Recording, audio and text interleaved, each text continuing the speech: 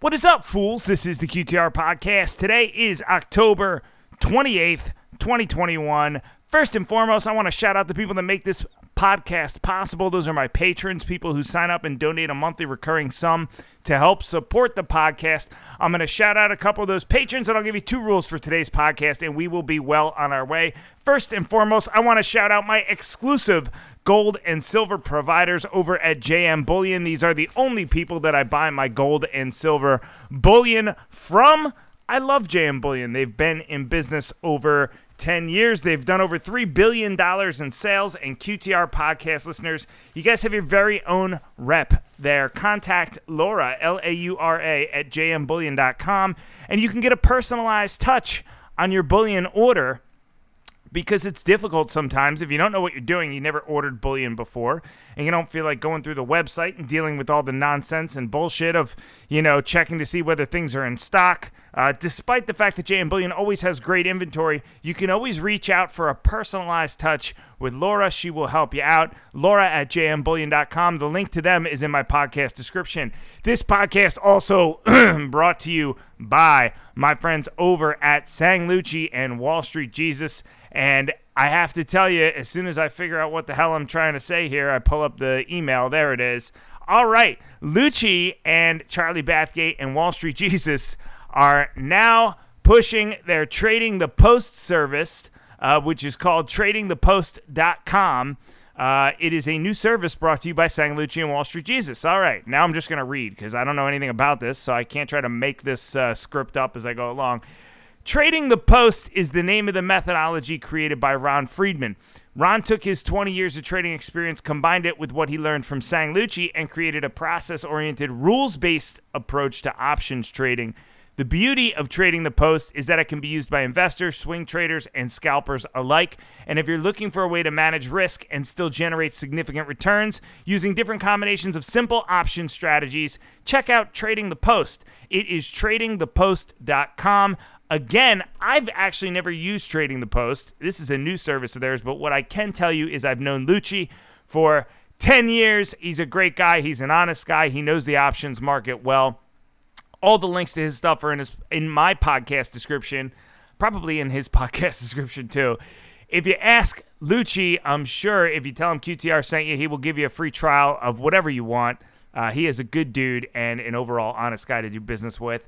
This podcast also brought to you by my brother George Gammon over at Rebel Capitalist Pro. Rebel Capitalist Pro is one of my favorite platforms to go, and basically I like to go and just read the forums. But Rebel Capitalist Pro is George Gammon, who combined with Chris McIntosh and Lynn Alden and people like Brent Johnson, they come together, they do live Q&A several times a week, and basically talk about preserving wealth in the world of out-of-control central banks. The Rebel Capitalist Pro platform, I love it. They have model portfolios and forums online where everybody is very active. George had a beef with YouTube a couple days ago where they took down his Rebel Capitalist channel, but then they put it back up. So happy to hear that, George. Happy your shit is back online. And you can link to Rebel Capitalist Pro right in my podcast description. I love George Gammon, and you should too. By the way, Joe Rogan retweeted his shit when he was trying to get his YouTube channel back online, which I thought that was dope. If we could get George Gammon on Joe Rogan, the world would be a better place. This podcast also brought to you by Doomberg. Doomberg is my favorite new Substack to read. It is 100% free. I love it. I love reading Doomberg. They have a skeptical take on markets.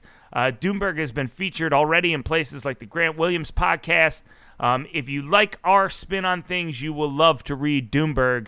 Check them out. Their link is in my podcast description, and it is 100% free to have Doomberg on your mailing list. So, and also I'm trying to line up an interview with Doomberg too, because I thought it'd be cool to talk to him and have me ask the questions instead of having them write about whatever they would like.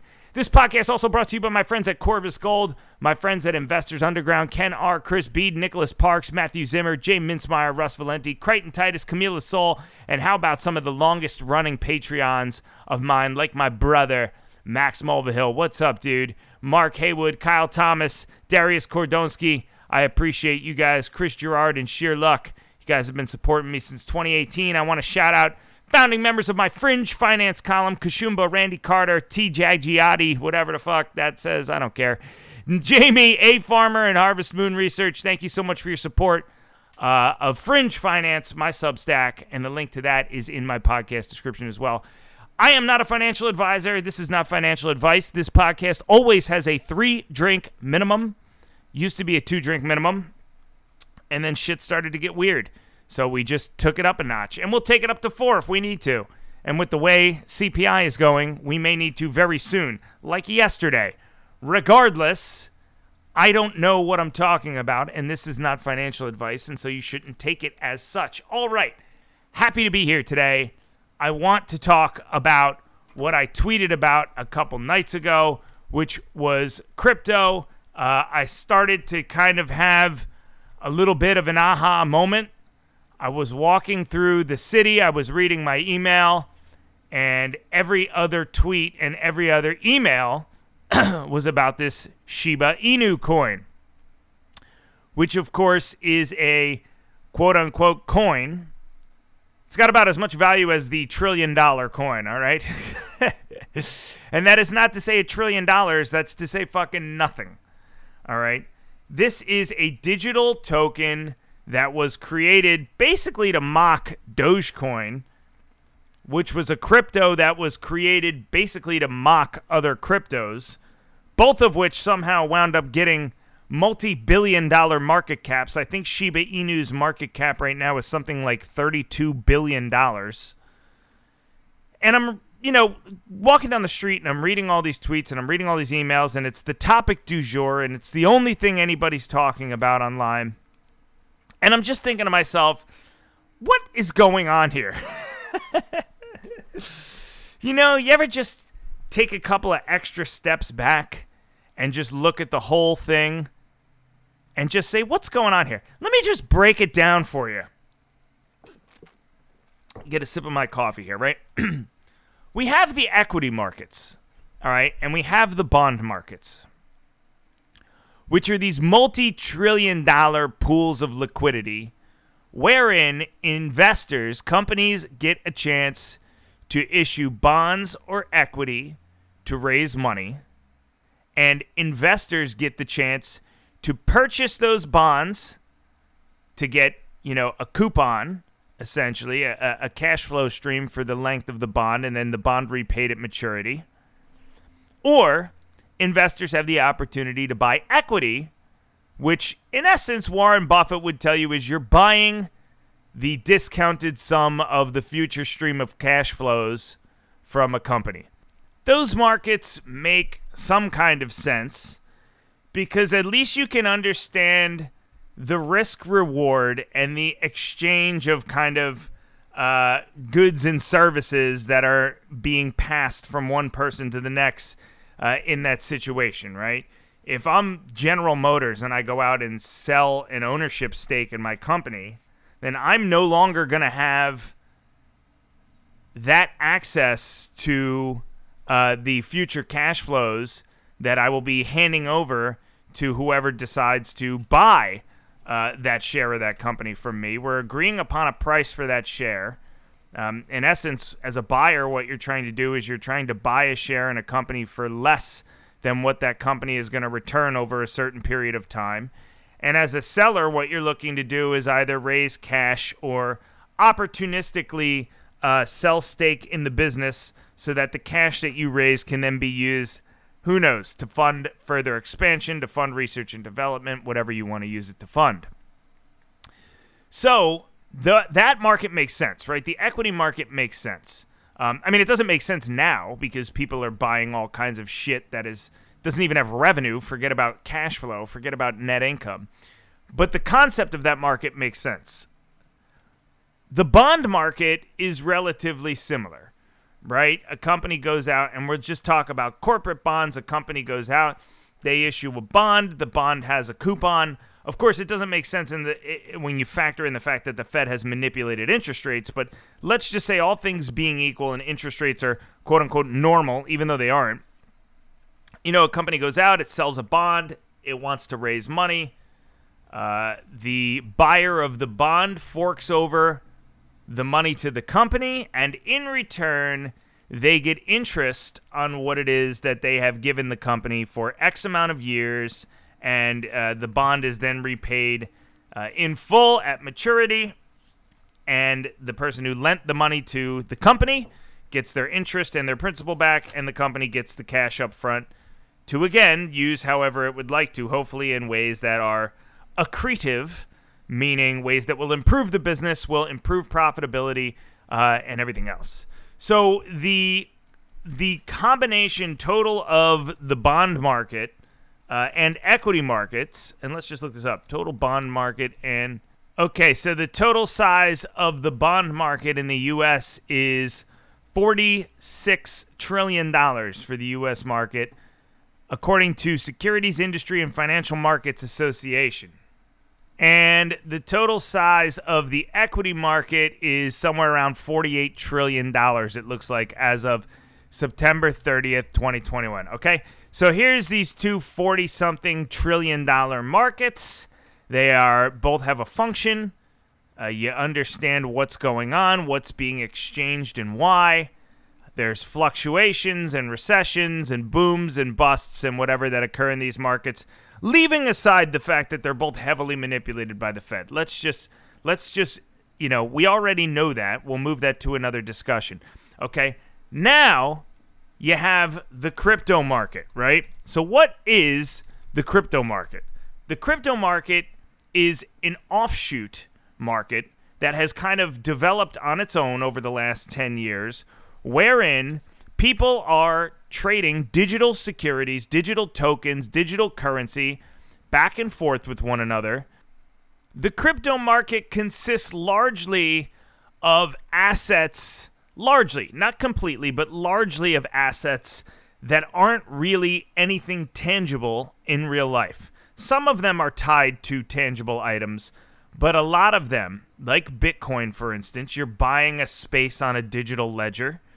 Same with, Ethereum, with Litecoin, with all these other altcoins that are coming out, with Doge, with Shiba. Basically, all you're buying is a spot in line saying, I bought this at this time for this price, and here I am. I've kind of reserved my spot. And what you're hoping for is psychological buy-in that these cryptos will have value going forward. And you can make whatever argument you want.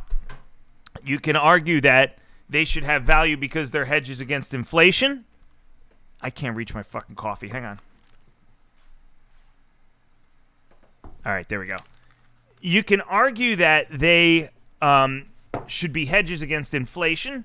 You can argue that they are better means of, transacting currency for everyday purposes. You can make whatever argument you want. If you're a Shiba Inu bull, I don't even know what argument you make. My barber tried to pitch me on Shiba Inu like a couple of days ago, and I asked him to explain it to me. And the answer I got was just a big runaround of nothingness. I mean, it was just like, I think what he was doing was he was just describing a Ponzi scheme. He just didn't know he was describing that, He was like, see, what you got to do is you got to get in. Because once a bunch of other people get in, the price is going to go up. And then when the price goes up, you want to sell your thing to a new guy that's in that thinks that the new price is really what the price is. And I'm like, all right, I didn't say it because dude was cutting my hair and I didn't want to fuck it up. But I was just like, that sounds a lot like a Ponzi scheme, You're passing around a worthless asset and just bidding it up and bidding it up and bidding it up and hoping the next guy will come in with a bid higher than yours. And next thing you know, you got the housing market in 2008, right? Remember when they're driving around in that neighborhood and she's like, oh, that house is on the market for $469,000. He bought it for that. He'd let it go for that price or something, in The Big Short. So that's what happens when the bid dries up. The only problem is that the bid hasn't dried up. And the reasoning for that we'll go into in a second. But so what is the crypto market? The crypto market is now a multi-trillion dollar. So let's just call the bond market and the equity market $100 trillion together in the U.S. Okay. The crypto market is probably around $3 trillion right now. If you wanted to add it all up and fully diluted and this, that, and the other, you're probably talking about $3 trillion. So it is safe to say that the crypto market has grown to about 5% probably of what the total bond and equity market is. All right. That is a systemic size, if you want my opinion. $5 trillion. I talked about this when I was talking about Evergrande. People said, oh, is Evergrande going to be the next Lehman moment, the pin that pricks the bubble? I said, $300 billion. The central banks will sweep it under the rug then. But when you talk about $5 trillion, then you're talking about a little bit of a different story. Now, layer on top of the fact that this is an asset class that is brand new, that really doesn't seem to hold any value at all. I mean, you can get through your entire day without using Bitcoin, without needing Bitcoin at any point. I go from my morning getting my coffee until the night when I go to bed and go to the bar and do my whole thing without ever needing Bitcoin. Other than, the only time I hear about it is when people are trying to sell me on why I should buy it. So, and that's not to say, look, Bitcoin's not going to go up. I'm just making some points here. So you have this $5 trillion market now that has come out of nowhere and I would argue is approaching systemic size, right? $5 trillion is a decent amount of money, or $3 trillion, 5% of the total other two markets. If it continues to grow like everybody wants it to, right? Nobody is thinking about what it means. Everybody thinks like, oh, this is what return I'll have in my Coinbase account if crypto continues to grow. But has anybody thought about what it'll mean for the system when crypto grows more? Say crypto becomes a $15 trillion asset class, right? You're now passing around digital whatevers that have no tangible value in the real world. They don't have a commodity value.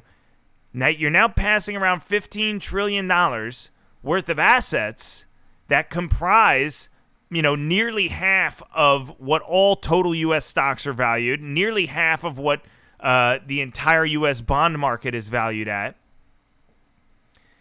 And at any instant, because the only thing that's holding it up is confidence, it could be repriced lower. And it doesn't have anything to do with finding supply of gold. It doesn't have anything to do with a company lowering their cash flow guidance. It's not tied to anything. It just does whatever it wants. People say, oh, well, it's tied to supply and demand. There's only 21 million Bitcoin, and only so many people can have it. Well, that's fine. But you have an entire universe of other altcoins, many of which even Bitcoin bulls admit will eventually be worthless, right? So what people don't factor in is as this market grows, it's going to become more and more of a risk. I mean, we're taking a 10-year-old, quote-unquote asset class that really doesn't seem to have much tangible value, and we're now intertwining it with the global financial system. Okay, MasterCard is dealing in crypto, Visa's dealing in crypto, banks are starting to deal in crypto, the government's starting to regulate crypto. I mean, crypto is kind of starting to make its way everywhere. Now, a lot's going to depend on what regulations the SEC eventually comes out with regarding crypto. But the point is, it's, this Trojan horse that is growing inside of the global financial system. And even at $3 trillion, I mean, it's not enormous, but it's growing to a size where it can really become systemic at some point. Because if somebody decides to pull the plug on crypto, and I don't mean, one person, but I just mean like if crypto's popularity starts to wane and there's a run on all the altcoins and shitcoins and we really see a crypto crash, it could be devastating. It could be devastating. A lot of people are trading crypto on leverage. A lot of people are, lending their crypto out to try to get interest. A lot of people are using it, a lot of people are buying equities because they're tied to crypto. So in addition to, the $3 trillion in market cap for the cryptos alone, you probably have another couple $100 billion worth of companies in the United States that have increased in value due to their exposure to crypto. So all of that kind of comes crashing down all at once if you see a run on the crypto market. So the bigger we allow it to get without regulating, and the more we allow it to kind of weave itself into the global financial system, the more of an issue we can have when it comes down. Yet what has happened is the market has kind of grown too fast to be stopped. Something that I've talked about before, even when I was making skeptical arguments on Bitcoin and everything. I would say, look, there is a case that this thing just grows so fast that they can't rope it in, and that kind of seems to be what has happened. Although China's measures here with trying to ban crypto seem to make some sense to me, I've put forth an argument that not a lot of people agree with based on your response on Twitter. But that argument is that China could even see, the possibility of some type of global cataclysm coming as a result of crypto, and could be saying, hey, I want to get out of the way of this before it even happens. What do we need it for? They're probably thinking, right? We have the digital yuan. We have our own currency. We produce everything in our country. What the hell's the point in shuffling around this other asset that doesn't really have much of a purpose or value when everything's fine here? And I think people in the U.S. would be well served to ask themselves the same question, right? What do we need this for? It's a really great question. It's the one I asked my barber, and the answer was basically, you need it because it's going to go up. And it's like, all right, but really, why does the next person need it then? Well, they need it because it's going to go up. Okay, well, what does the next person need it for after that? What does the next person need it for after that? Because at some point, it's not going to go up. And when it starts to come down, what's the argument going to be for buying it? It'll go up again. It's going to be a tougher sell when it starts to move lower, right? So we have this like fungus growing on the capital markets now in the form of this crypto market. And it's going unchecked. Everyone's just kind of walking around, acting like it's not that big of a deal, saying, oh, we'll regulate it. Companies are saying, oh, we'll deal in it. We'll transact in it. Okay. But what do we really need it for? And Shiba Inu and Dogecoin are two perfect examples of really what I think the crypto market is. And this idea I read first on Zero Hedge, so this isn't some great original thought that I've had, but I wanted to at least credit them. That really the entire crypto market, all it is it's a liquidity blow-off valve for all the liquidity the Fed has put out there. The Fed has printed trillions of dollars and kind of handed it out willy-nilly. Interest rates are at zero or close to zero and are going to be for a long time. And so people can't find yield anywhere, right? So they're left to speculate. And you could speculate in bonds, kind of boring. You could speculate in the market, a little bit less boring. Or you could speculate in this burgeoning new asset class where you see stories about people taking $8,000 and turning it into $5 billion. And that is crypto, and that is Shiba, and that is what draws people in. The excess liquidity and the promise of being able to turn a little bit of money into a shitload of money, and it doesn't matter. My barber, it doesn't matter to him that he can't explain what Shiba Inu is. He just wants it to go up. And I think a large portion of the crypto market feels the same way about whatever garbage they own.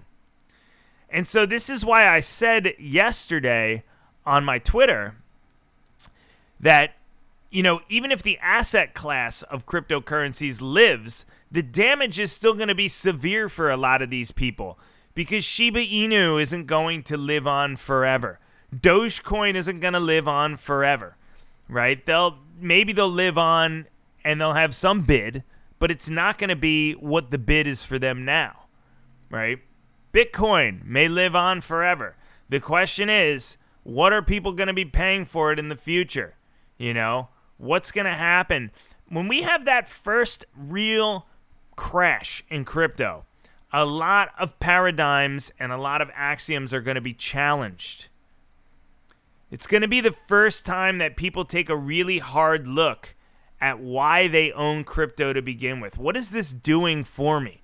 Because it's easy to justify owning anything when the price is going up. I could stack an entire warehouse full of rubber dildos if I thought that they were going to rise in price 5,000% over the next 2 years. That's an easy case to make. But if the price of dildos crashes 80% in 2 years and I'm left sitting in front of this warehouse full of rubber dicks, how am I going to explain that? You know? How do I explain that to people? I'm going to have to take a good, long, hard look at those rubber dicks and ask myself, Chris, you're 40 years old. What the fuck are you doing with a warehouse full of rubber dicks? You know? And that's the truth. And that moment is a moment that a lot of crypto investors are going to have, but only after the first crash. When that first 80% drawdown happens in Doge, right? A lot of people are going to be left wondering, what is left for me here? When the asset class becomes regulated so much so that a lot of the pumping that occurs in crypto becomes, blatantly illegal, and the government makes a statement that, hey, we're not going to stand for it. We want to keep the tax situation in check, and we want to treat this as a security. All of a sudden, a lot of the enthusiasm and euphoria will die out, and you'll be left holding these things, asking, what do I do with it? Except, when you have a warehouse full of rubber dicks, at least you have something. You can melt them all down, and then you got, 10 tons of vulcanized rubber or whatever that you can go remake into tires because you have a commodity.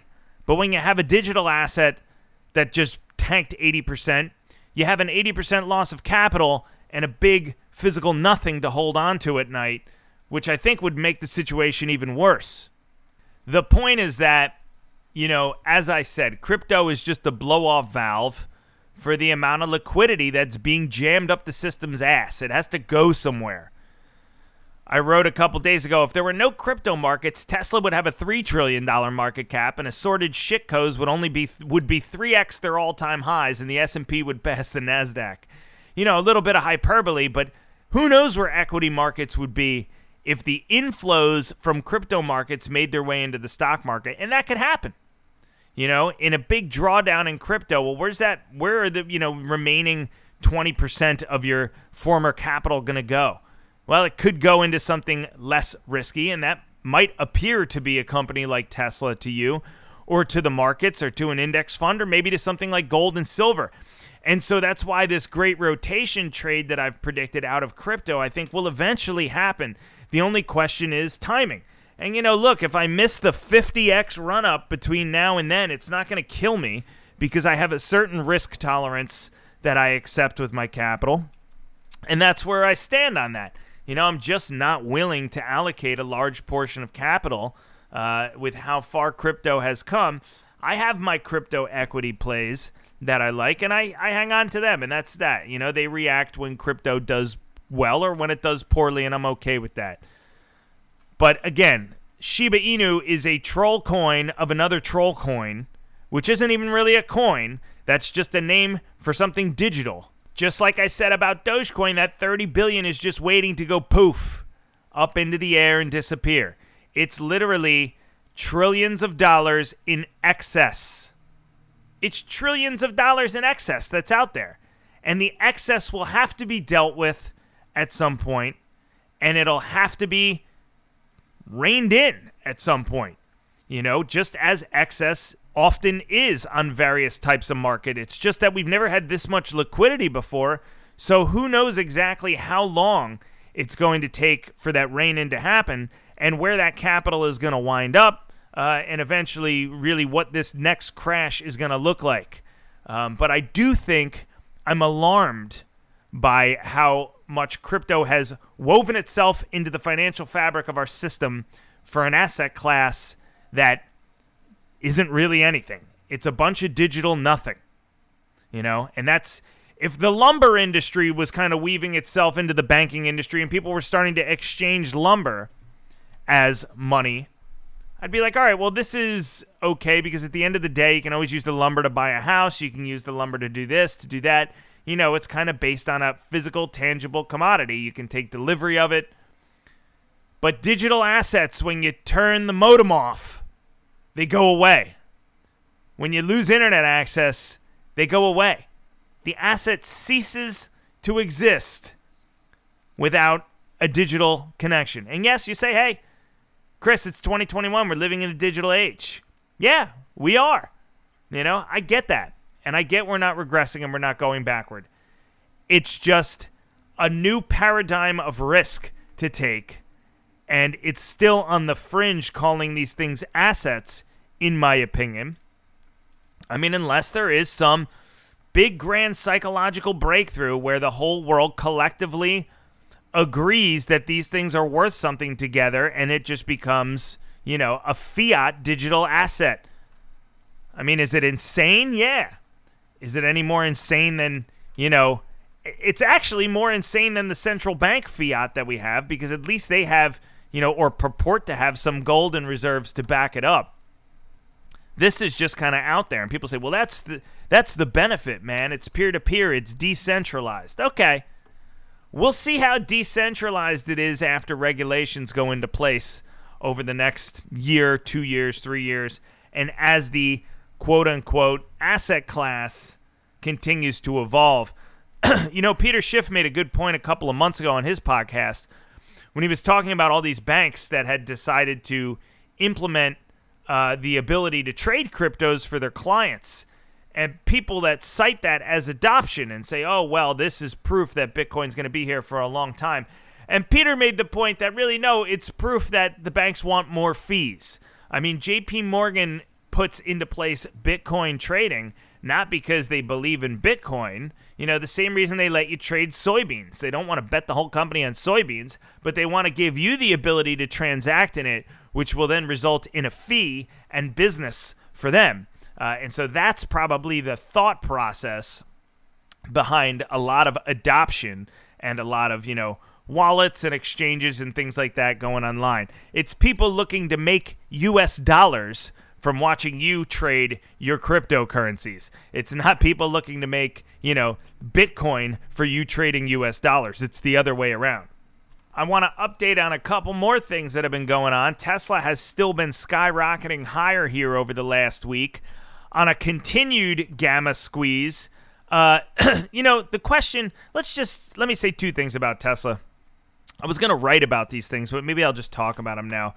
The first thing is that serious questions need to be asked about the options market here. I said this on my last podcast. I'm going to say it again. As this thing moves higher and higher now we have a $1 trillion equity. Say it goes to $2 trillion. Say it goes to $3 trillion. I think it'll split probably again. Maybe it'll go up again after that. How long are we going to let this happen? And Zero Hedge put out a good tweet yesterday. They said something very similar to kind of what I've been asking over the last couple of months, or maybe even the last year. But they said, where the hell is it? Dear Gary Gensler, now that the SEC is aware of the gamma spoofing that Archegos/Bill Hwang utilized to manipulate stocks higher, can you assure investors that no other investor CEO is doing the same? And this is exactly what I have been talking about over the last year. I believe that this spoofing that they're talking about is what I had noticed starting in late January 2019 in Tesla. Now, I can't prove it, and it's all just my opinion, but it certainly seems shady that the company would just skyrocket higher out of nowhere right around the same time that big call buys started to come into the options market. So that has continued, and I just want to reiterate my stance that we need to look into that. I was reading another article. This one was about Cathie Wood that I wanted to bring up. This is from Zero Hedge, and it's called Despite Tesla's Raging Success, Cathie Wood's ARK ETF is still down 2% on the year. And I'm going to read this to you, and then I want to give you some of my reaction. There's no doubt that Tesla's been the story this week. The stock rocketed higher by more than $100 per share, or several Ford market caps, on Monday to open the week following a Morgan Stanley upgrade in news that Hertz will be buying 100,000 vehicles from the automaker. But even this meteoric rise hasn't been enough to keep Cathie Wood's flagship ARK ETF ahead of the S&P 500 so far this year. Despite the fact that Tesla makes up 10% of the $21 billion ETF and that Tesla is up 45% this year, ARK is still down by 2% so far in 2021. The inability to outperform the market can be attributed to 34 of ARK's 46 holdings falling since early August, Bloomberg data showed. names like Roku and Zoom have weighed the heaviest on the ETF's performance, once again proving exactly how integral Tesla has been to Wood's success. And this is the point I want to harp on, right? First off, by the way, Robinhood crashed this week on earnings. And so if you had been reading my blog, my Fringe Finance blog, you would see that Robinhood was the short end of a pair trade that I floated out there a couple weeks ago. That is on my blog, Fringe Finance. I made that article for free, and the link to that is in my podcast description. Basically saying, hey, Robinhood IPO'd at a bubble valuation. It then warned about Q3. It got driven up by a gamma squeeze and retail idiots. It was trading well above that, and it should be trading in the high 20s, in my opinion. They came out with a shit Q3, and the stock fell from 41 to, I think, about 35, where it is now. So down almost 20%, or maybe closer to 15% since then. But if they can't get their shit together, maybe a little more to fall, because the company still is in bubble valuation territory, in my opinion. So Cathie Wood was buying, this was what was great, she was buying the quote-unquote dip in Robinhood after the gamma squeeze, not realizing that the stock's price was completely artificial. I think the stock went to like 52, and then it dipped into the 40s, and she was buying. Like, oh, I'm buying the dip. It's like there's no dip. It was an artificial bid at 52, and now you're buying the still artificial bid at 45. The pile of shit IPO'd at 37 and couldn't even catch a bid at that point. It couldn't even catch a bid at 37. But to her, dip buying is dip buying is dip buying, and it's a strategy that really, no matter what the valuation is of a specific company, I guess her strategy is you just buy the dip no matter what, if it's a dip. Which, of course, is perfect if you are interested in watching whether or not the falling knife, fallacy is going to claim her as a victim. And this is don't catch a falling knife, right? Stop buying on the way down. Don't average down. You can average down maybe in an equity where there's a firm foundation of earnings and assets to fall back on, where you could say, all right, well, this company has $10 billion worth of real estate, so it's got a tangible value of blank, so maybe I'll buy it down to that spot, assuming the foundation holds up. But in a situation like this, where most of the companies she's buying in the flagship ETF have such egregious valuations that there really is no floor. So when you're catching a falling knife, the knife really still has a lot of room to fall lower, even though in your brain you think you're buying the dip. So Wood was buying the dip in Robinhood, and then, of course, Robinhood came out and posted shit earnings and tanked again. And it's shit like that that is part of the reason, even though it wasn't mentioned in this article, but it's part of the reason that this ARK ETF can't really outperform the market, despite the fact that Tesla is going absolutely bananas. Now, she's been selling Tesla as it has been moving higher, so as to keep, I think, her maximum 10% weighting on the name in the ETF. But she's been selling it for, sizing purposes. But even the astronomical performance of Tesla hasn't been able to buoy her ARK fund. And it's because all of these other names that she's buying, anyone could make the argument that they are as equally as overvalued as Tesla, except they're not subject to this big, giant gamma squeeze that's happened in Tesla. And if that gamma squeeze doesn't happen, here's the point that I like. The point in this article is once again proving how integral Tesla has been to Wood's success. If Tesla doesn't happen, if there's no December 2019 to, summer 2021 run up in Tesla, Cathie Wood does not become the household name asset manager that she is today, which is why I continue to harp on the fact that I think it's so important to find out what the hell is going on with shares of Tesla. Maybe it's nothing. Maybe I'm imagining things. I've been watching tape for 10 years. I'd like to think I can notice something when things, smell a little bit weird, which to me, certainly the run-up in Tesla has smelled weird to me. But maybe I'm wrong. Maybe it's just the market, revaluing the company as an AI company, and I'm just too stupid to notice. But I don't know. When you look at that 10-year chart of Tesla and you see from 2012 to 2019 trade basically in a straight line, and then you see a straight line up, and you ask yourself, okay, well, what changed? What changed here? Well, nothing. We were entering a pandemic, basically. That's what changed. We were entering a giant recession, and then the Fed flooded the market with money. I mean, in terms of business operations, nothing really changed. In terms of the public's ability to buy call options, something definitely changed.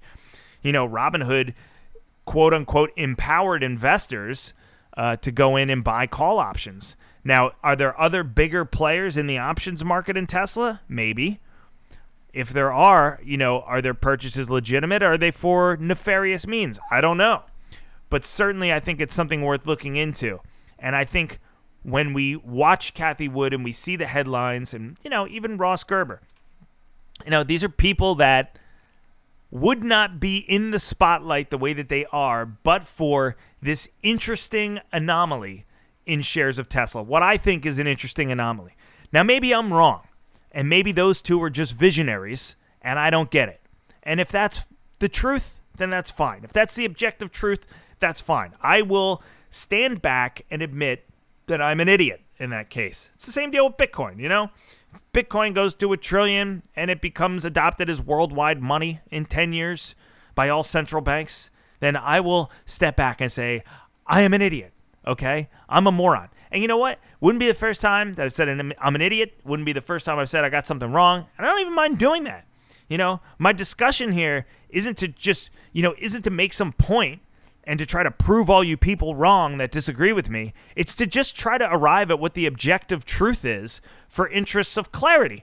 You know, there's so much fluffery and nonsense and bullshit when it comes to, you know, asset managers and their PR firms and uninformed investors spouting nonsense and, you know, financial news hosts spouting nonsense and their guests spouting nonsense that I'm far more interested in just trying to arrive at the objective truth. And I just thought that would be an interesting point to note, that outside of Tesla, outside of the gains in Tesla, the rest of this woman's portfolio has just been taking a large shit. Okay, so I'd be interested if somebody wants to create some kind of like chart of her returns ex Tesla. If you just want to take out Tesla and see like what her returns would be, I'd be interested in seeing that, because it feels like all the time I'm just watching her buy the dip in stuff other than Tesla that continues to go lower. So, you know, I have no clue, but I'd be interested in knowing what the performance is without Tesla involved. Another interesting piece of news out yesterday in my bull case for uranium, and that is that Japan has now called nuclear key, quote unquote key, to its decarbonization goals. You know, on my last podcast, I talked about the two things that were driving my bull case in uranium. One was Sprott, who is now being joined by another asset manager starting a uranium trust. And the other was the adoption of nuclear energy by major countries around the world. At the time, during my last podcast, I noted that, you know, the UK and France and Japan and all these other major countries were considering it. They were considering small modular reactors. They were considering not decommissioning nuclear reactors they had online in order to help their countries transition to, net zero energy, away from fossil fuels, if you will. Well, that case just got a big pat in the back. It wasn't much sooner after I talked about Japan potentially adopting nuclear, China potentially adopting nuclear, that Japan has come out and done one further and basically said it's going to be crucial to their strategy. So I'm going to read you something I wrote on October 27th. This is from my blog, Fringe Finance. You can sign up for free. It's in my podcast description if you're interested. I write almost daily on this blog. And here's what I wrote. Days after the UK said that nuclear would be, quote, at the heart, quote, of its decarbonization strategy, Japan has now called nuclear reactor restarts key to achieving its own green energy goals. This marks a far quicker global adoption of nuclear during the ESG age than I had anticipated, and in my opinion will likely bode well for my long-term uranium bull case. Last Friday, Japan adopted a new energy policy that went little noticed by those participating in the uranium market. So this news broke last week, and I didn't see much of a reaction. The plan seeks to bring the country to carbon neutrality by 2050, according to Associated Press. And while this plan is mostly in line with what many other countries are implementing, the proverbial angel in the details for uranium investors may be as follows. Japan, and this is a quote from the AP, Japan has been undecided over what to do about its nuclear power industry since the 2011 Fukushima plant disaster, but it now says reactor restarts are key to meeting emissions targets as Japan tries to step up in the global effort against climate change. You know, a big part of my uranium bull case was that common sense would dictate nuclear would have to be a part of ESG investing going forward, and that is exactly what looks to be taking place here in Japan. Fumio Kishida, who is replacing Prime Minister Yoshihide Suga, is officially a, quote, backer of nuclear plant restarts, the report notes, and I go a little bit further in depth talking about the state of some of their restarts and basically showing the operable nuclear power capacity for the country, which has really dwindled since like 2008, 2007. But, you know, if the rest of the world wants to put this continued emphasis on ESG investing, as I noted in my last podcast that they're doing, they're going to have to find a solution. Okay, and nuclear is that solution. It's just that not everybody knows it yet. You know, it's like the Higgs boson. We know if you just plug it into the standard model at the right spot, it makes everything work. And nuclear is kind of the same way. You just got to kind of plug it into the global energy picture, and we will know that things will work the way that we want. It's just a question of everybody arriving at that conclusion all at the same time. Finally, I just want to comment on my friend George Gammon being pulled off YouTube a couple of days ago. Now, for what reason, I don't know, but YouTube appeared to have banned George Gammon's Rebel Capitalist channel. They did the same thing, actually, to Anthony Pompliano's channel a couple of weeks ago. I saw Pompliano flipping a shit on Twitter that they had took down his channel with something like several 100,000 subscribers. You know, look, for all the differences that I have with Pompliano, I believe he should be able to be out there and say whatever he wants and make his case for Bitcoin and have his channel. You know, it was later revealed that it got taken down because YouTube, you know, quote unquote, mistakenly mistook one of his things as some kind of Bitcoin spam, whatever. That's, you know, a terrible excuse. Because if you spend years and years and years, like Pompliano, building up a subscriber base, of which I am not a part of, I'm not, you know, the dude's biggest fan, but what I want to say is I respect his ability to be able to be out there and preach to his audience, okay? There's no doubt that Pompliano works hard to produce content. You know, he does a podcast every day. He's active on Twitter. That shit is not fucking easy. I do it. I've been doing it for 10 years. People say, you just kind of like, you know, you just float by, you're a content creator, whatever. No, it's like you actually, like, it takes some effort. You have to book people. You have to fucking find topics to talk about sometimes.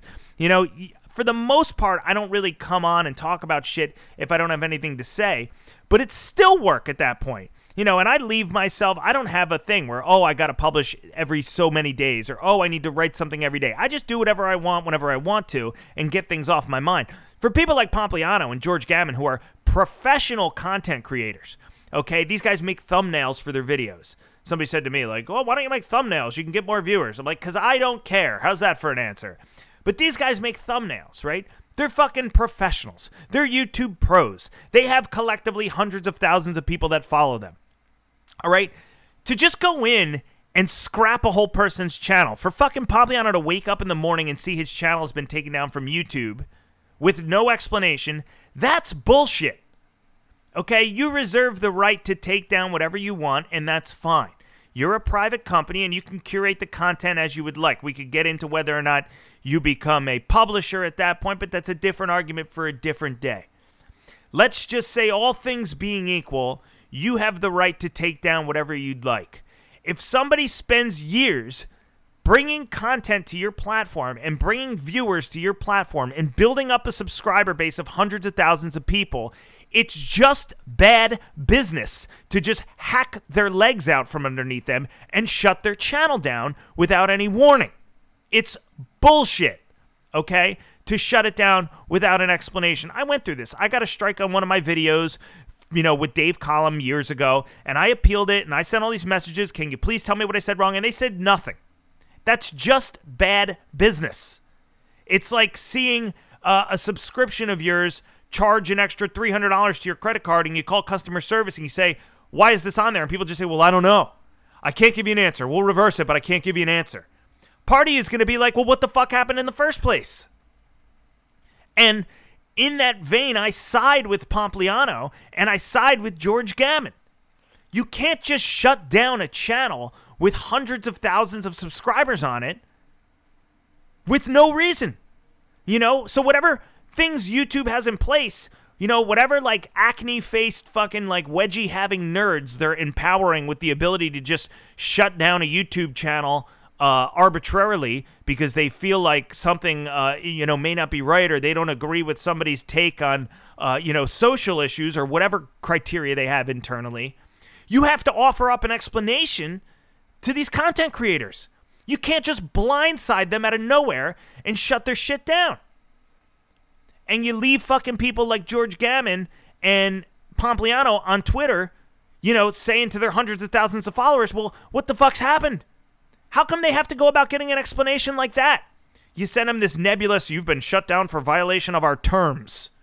YouTube, I respect your right to do it, but it's just bad business.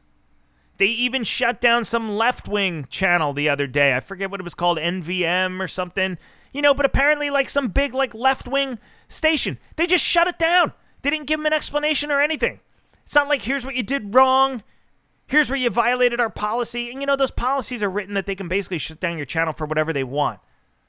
But it's going to bite them in the ass, not just from a censorship perspective, but just from it being bad business. People are going to want to go to Rumble. They're going to want to go to other platforms because they know that they're not going to get shut down like that. That's part of the reason that I moved to Substack.